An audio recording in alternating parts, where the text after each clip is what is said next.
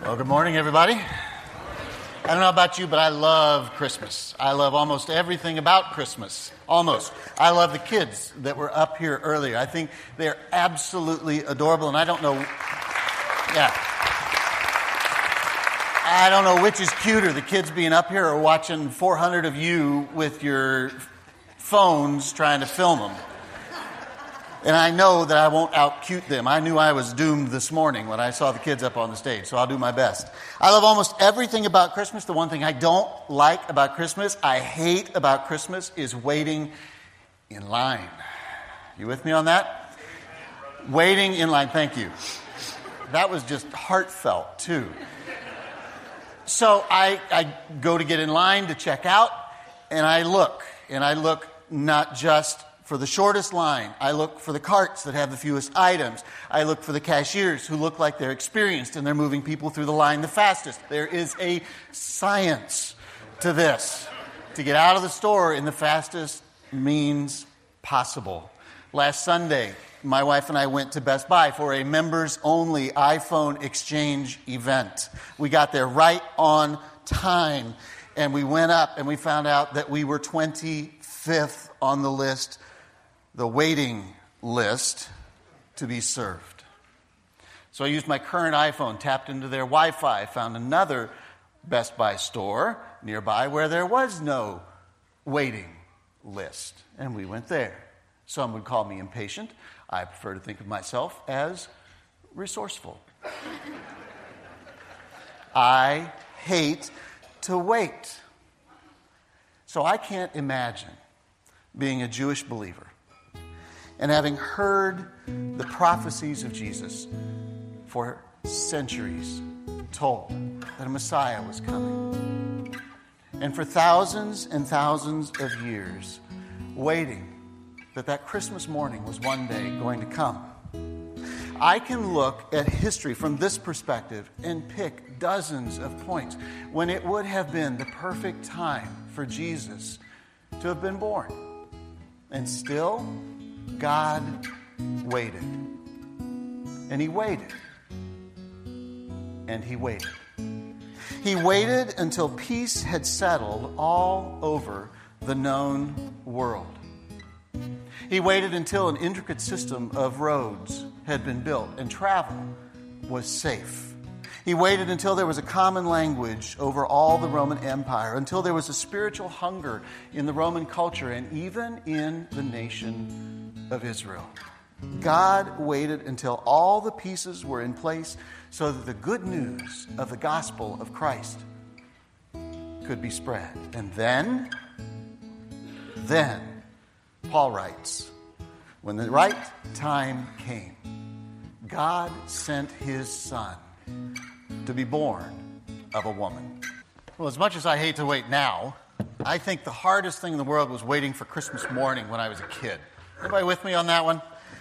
It seemed like it would never, ever get here. And I know parents did and continue to do a lot of things to help kids get ready for Christmas morning. I know a lot of you, I see your pictures on Facebook. You do the elf on a shelf thing to help the Christmas waiting. I mean, when I was a kid, we didn't have stuff like that, right? I think the best thing my parents could do was the old construction paper Christmas chain. Anybody remember that? You know, you cut a link off every morning to help the kids know that Christmas is getting closer. That's about as helpful as watching water boil, you know? It was more torture than it was helpful. And how many of you were like me? You got impatient for Christmas to get here, and you actually started looking through the house trying to find the presents? Anybody with me on that one? Oh, seriously? This is not a rhetorical question. All right, I'm going to do 3 questions. I want to show of hands. How many of you actually will confess? Church is a good... See, thanks. All right. Yeah. You started looking through the house. How many of you, second question, this will bring out the rebels. I want to show of hands here. How many of you, when you actually found the presents, unwrapped them and opened them? Yeah, okay. Third question, you actually opened the present and played with it and broke it. Yeah, see, now what do you do with that? Do you just put it back in the box and then you open it Christmas morning and go, oh my gosh, Mom, it's broken. How did that happen? And that's just that's just chaos on Christmas morning, trying to lie to your mom on Christmas morning. There's a special place in hell for people like that, don't you think? I mean, that whole dynamic of waiting and waiting and waiting sets up what we want to talk about this morning. Two people who were integral to the Christmas story that we just kind of overlook. Zechariah and Elizabeth, who were the parents of John the Baptist. And it's easy with people like that to just look at them and go, yeah, they were John's parents. John was important. There's a real critical reason that God chose them. And Luke chapter 1 tells their story. In every generation before the birth of Christ, there was always this faithful remnant, this group of people in the Jewish religion who lived every single day anticipating that first Christmas morning, the birth of the Messiah. Scriptures had talked about his birth from the Garden of Eden onward. And these people lived in faithful obedience to God's commands, believing every morning when they woke up, this could be the day. And 99.9999% of them died without seeing the Messiah. And that went on for thousands of years. To the point which so many of the Jewish people just started to think, this is a myth. This is a fairy tale. This is never, ever, ever going to happen. They just went on with their life, gave up on the promise. It's there, but it's just never going to happen. And I think that Luke chooses intentionally to begin the Christmas narrative with Zechariah and Elizabeth because their story is so similar to ours. There are times in our lives when God feels so absent, is so silent, that we can begin to wonder, why am I doing this? Why am I serving and giving and following and obeying?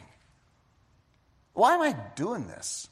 Why do I continue to live every single day as if there's something bigger than me? And in those times, doubt and fear can creep in. If you've ever felt like that, if you've ever had those fears, this narrative is for you. And Luke begins it just like this. In the time of Herod, king of Judea, there was a priest named Zechariah who belonged to the priestly division of Abijah, and his wife Elizabeth was also a descendant of Aaron. So her dad was a priest. His dad was a priest. If they were born today, we just call them preacher's kids. That's who they were. Their dads served as priests, teaching and serving in the temple. And beyond that, Luke says, both of them were righteous in the sight of God.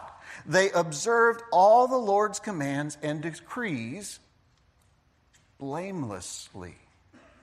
That's pretty impressive. If you look at their lives from God's perspective, they were getting it right.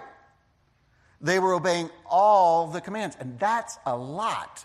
If you look back in the Old Testament at the books that contain the commands of God, Exodus, Leviticus, Deuteronomy, you pull out of those books where God's commands were, they are dozens of chapters. I mean, let's just be honest. We don't even like reading those sections of the Old Testament. They obeyed them from God's perspective blamelessly. And they did it in a really tough period to live out your faith.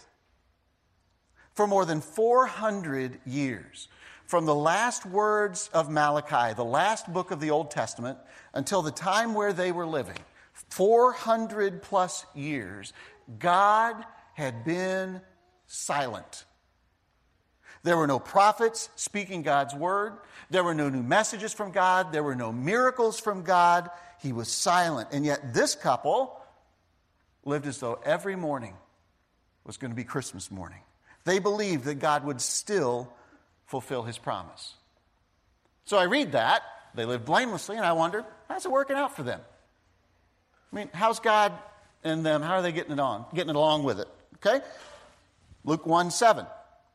But they were childless because Elizabeth wasn't able to conceive, and they were both very old. And that has more significance than we read. Every day they lived as good people and served God faithfully. Zechariah teaches and serves as a priest, and God leaves them without an heir.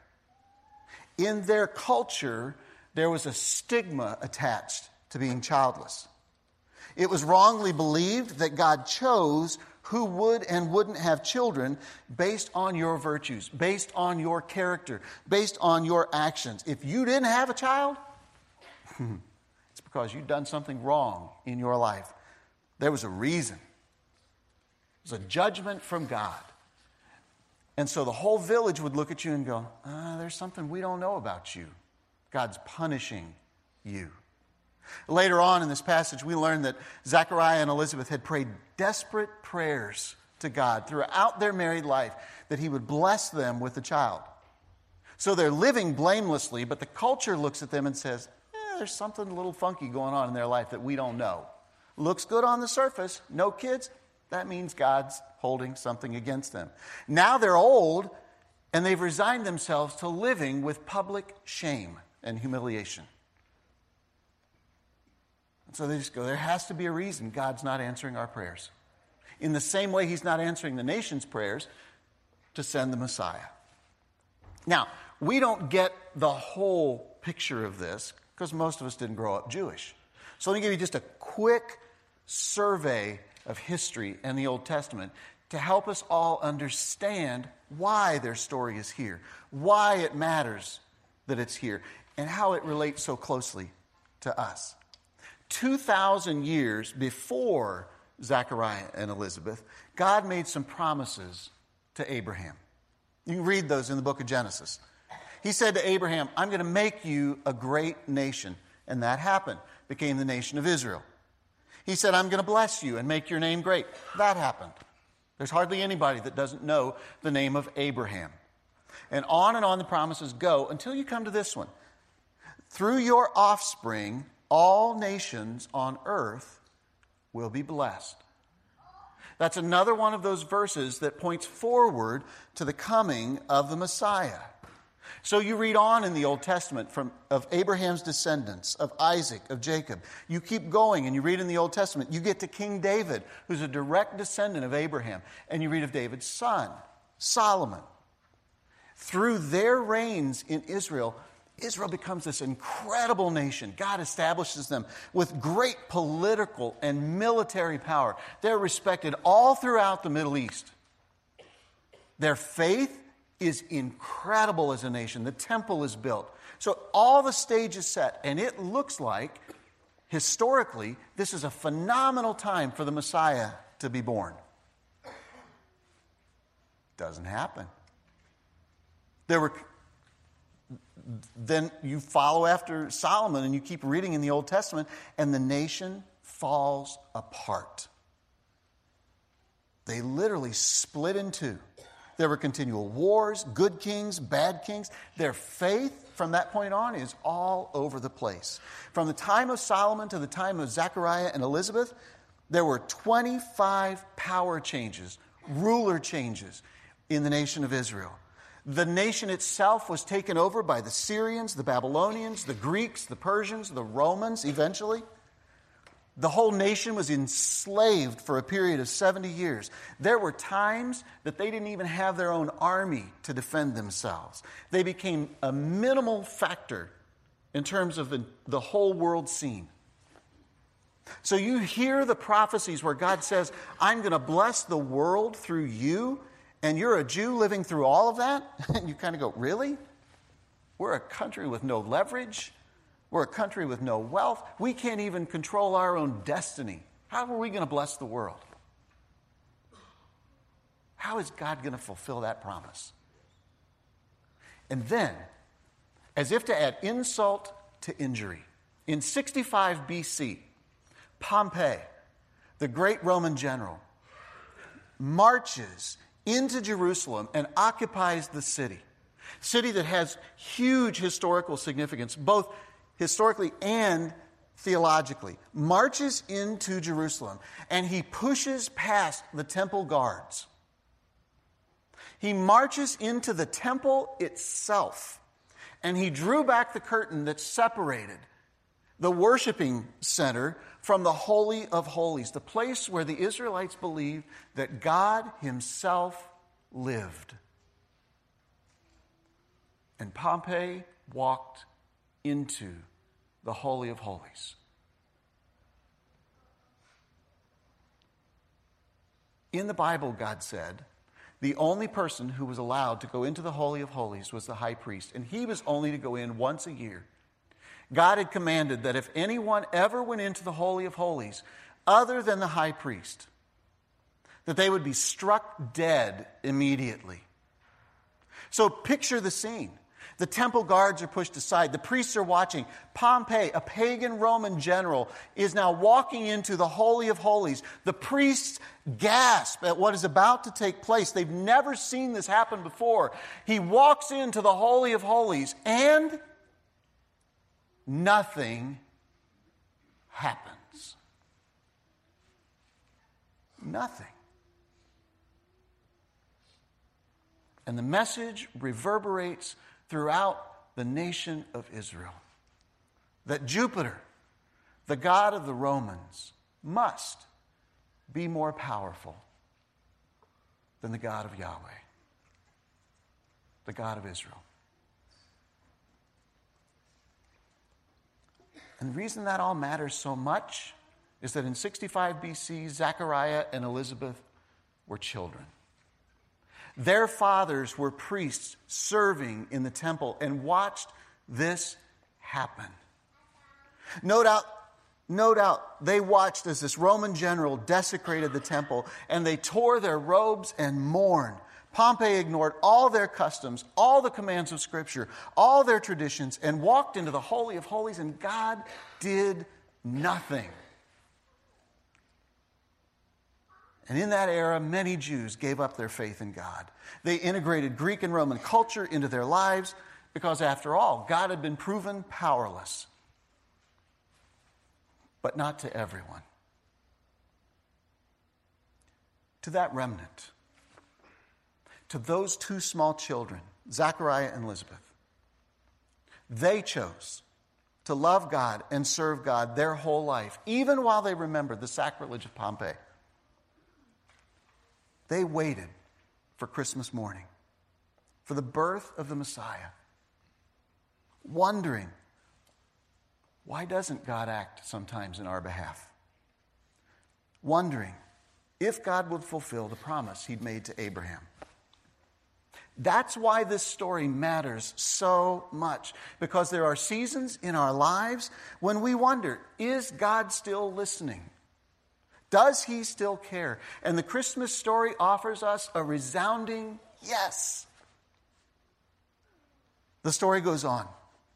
Once when Zechariah's division was on duty and he was serving as a priest before God, he was chosen by Lot according to the custom of the priesthood. He was chosen to go into the temple of the Lord and burn incense. And when the time came for the burning of incense, all of the assembled worshipers were praying outside. So here's what happened. In Zechariah's day, there were more priests to perform the functions than there were functions. And so offering the incense was an incredible privilege. They could not have a higher function as a priest. And so they did this little deal. It was kind of like drawing straws to see who would get to do it. And you would only get to do this once in your lifetime as a priest. And so on that day, Zechariah was chosen. It was the highest honor, the most important thing he would ever do in his lifetime. And so he would go in, everyone clear out the temple, they'd stand outside and pray, and he would go in and offer incense right at that curtain that separated the Holy of Holies from the rest of the temple while everyone was praying. When he did that, an angel of the Lord appeared to him, standing at the right side of the altar of incense. When Zechariah saw him, he was startled and gripped with fear. By the way, if you read the Old and the New Testament, that is the standard response of anybody who sees an angel. Gripped with fear, which is always a curious thing to me. Angels are never these cute, cuddly, like little statues you see on people's, shelves in their home. They're not an Angela Lansbury kind of thing, touched by an angel. Never. They are not intending to be scary. They are just these massive, powerful, otherworldly beings. And so that's why when anybody tells me, I dreamed and I talked to an angel last night and they're not afraid, I just kind of go, really? Because anytime I read in Scripture, the standard response when somebody sees an angel is they are scared out of their mind. Okay? And remember, Zechariah doesn't have anything to be afraid of. He's living his life blamelessly. Can you imagine if an angel appeared to you or me? If an angel appeared to me, I'm just saying, I'd start confessing stuff all over the place. I'd start confessing stuff I'd never done if an angel appeared to me. So the angel appears, and the angel then gives what is a standard angel response. Don't be afraid, Zechariah. So there's fear, and he goes, really, don't be afraid. We've got some business to do here. Zechariah, your prayer has been heard. Your wife Elizabeth will bear you a son, and you're to call him John. That is an amazing thing to hear. Not the part so much that your prayer has been answered. That's astounding.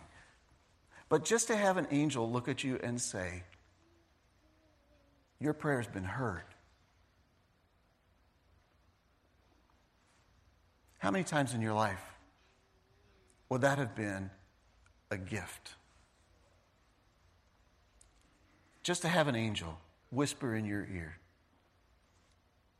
God's heard your prayer. God heard you. I still don't want Gabriel to appear. Maybe his pint-sized second cousin, Just that would be okay. That wouldn't frighten me. But just to hear God say, I heard your prayer. Whether he answers it or not, just to know my prayers are reaching him would be huge sometimes. He'll be a joy. He'll be a delight to you, and many will rejoice because of his birth, because he'll be great in the sight of the Lord. He's never to take wine or fermented drink. He'll be filled with the Holy Spirit even before he is born. He will bring back many of the people of Israel to the Lord their God. Why? Because in that 400 years, there were a lot of people in Israel who'd given up hope. He'll go on before the Lord in the spirit of power of Elijah to turn the hearts of the parents to their children and the disobedient to the wisdom of the righteous, and to make ready a people prepared for their Lord. And then Zechariah just shows his humanness and questions. And he says, how can I be sure of this? Because I'm an old man. And then he gets political. I'm an old man, and my wife, she's well along in years. He's a smart man. He knows his Old Testament. He knows these conversations between angels and men don't stay private. So he doesn't dare say, my wife is old. He just says, she's well along in years. Take a cue, men. This is your Christmas gift from me. Essentially, he's saying to the angel, you're a little late. We prayed for this in our 20s and 30s. And we were even optimistic enough to pray in our 40s and 50s. But here's the deal. We are old. It is too late for us. And I'm about to walk out of this temple and tell my wife what you've told me, and I don't want to get her hopes up. How do I know this is going to be true? I need some help. And then you get a little angel attitude from Gabriel. Hear that when you read this. The angel said to him, I am Gabriel. I stand in the presence of God. And I have been sent to speak to you and tell you this good news. And now you will be silent and not able to speak until the day this happens, because you didn't believe my words, which will now come true. And I love these last 4 words. At their appointed time. I love those words. At their appointed time. You can almost feel Zechariah's head start to spin. He's waited faithfully for the coming Messiah all of his long life. He's prayed fervently for the birth of his own child. And at Gabriel's words, he has 1,000,000 questions. You mean God had this day marked on his calendar for centuries? You mean God has waited this long and he's been silent on purpose? You mean what happened with Pompeii was a part of his plan? He had a set day and a set time to fulfill his promise. He hasn't lost interest in us. Gabriel's words gave him the solid assurance that even though God may be quiet, he is not inactive. And while all of this is going on inside the temple with Zechariah, the people are outside waiting and praying. And this really isn't a long thing that's supposed to take place in the temple. It's just a couple of minutes. And they're starting to get a little concerned. They're starting to wonder why he stayed so long in the temple. And when he came out, Zechariah couldn't speak to them. And they realized he'd seen a vision in the temple because he kept making signs to them, but he couldn't speak. And when his time of service was completed, Zechariah returned home. And his wife Elizabeth became pregnant. And for 5 months she remained in seclusion. She said, "The Lord has done this for me. In these days he has shown his favor and taken away my disgrace among the people." Zechariah and Elizabeth lived their entire lives with no assurance, none, that God would ever give them a child. None that they would ever see the Messiah.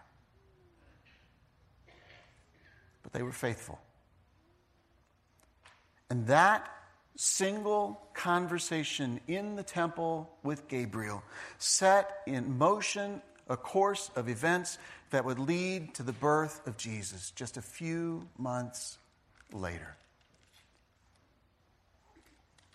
In many ways, Zechariah and Elizabeth's story is our story. Do we believe or do we stop believing when God is silent? Do we maintain hope or do we walk away when the doubts and the fears come? When the questions linger? Why won't God answer my prayers? What if my faith is a lie? What if God isn't real? Every generation has a remnant of believers who must decide for themselves. Will I remain faithful, even if I cannot clearly see what God is not doing? Zechariah and Elizabeth could not imagine how God would give them a child. And in human terms, it did not look possible that God would bless the world through this tiny little country of Israel. But they remained strong. They remained faithful. And their story reminds us that our faith is not misplaced. That even when God is silent, He is not still. And even when He is still, He is not uninterested. And even when we have convinced ourselves that God is uninterested, it has nothing to do with the plans that He has for us or for our world. Christmas is a reminder to all of us that our faith and our hope are not in vain. That God keeps His promises to us even when it seems like all hope is lost.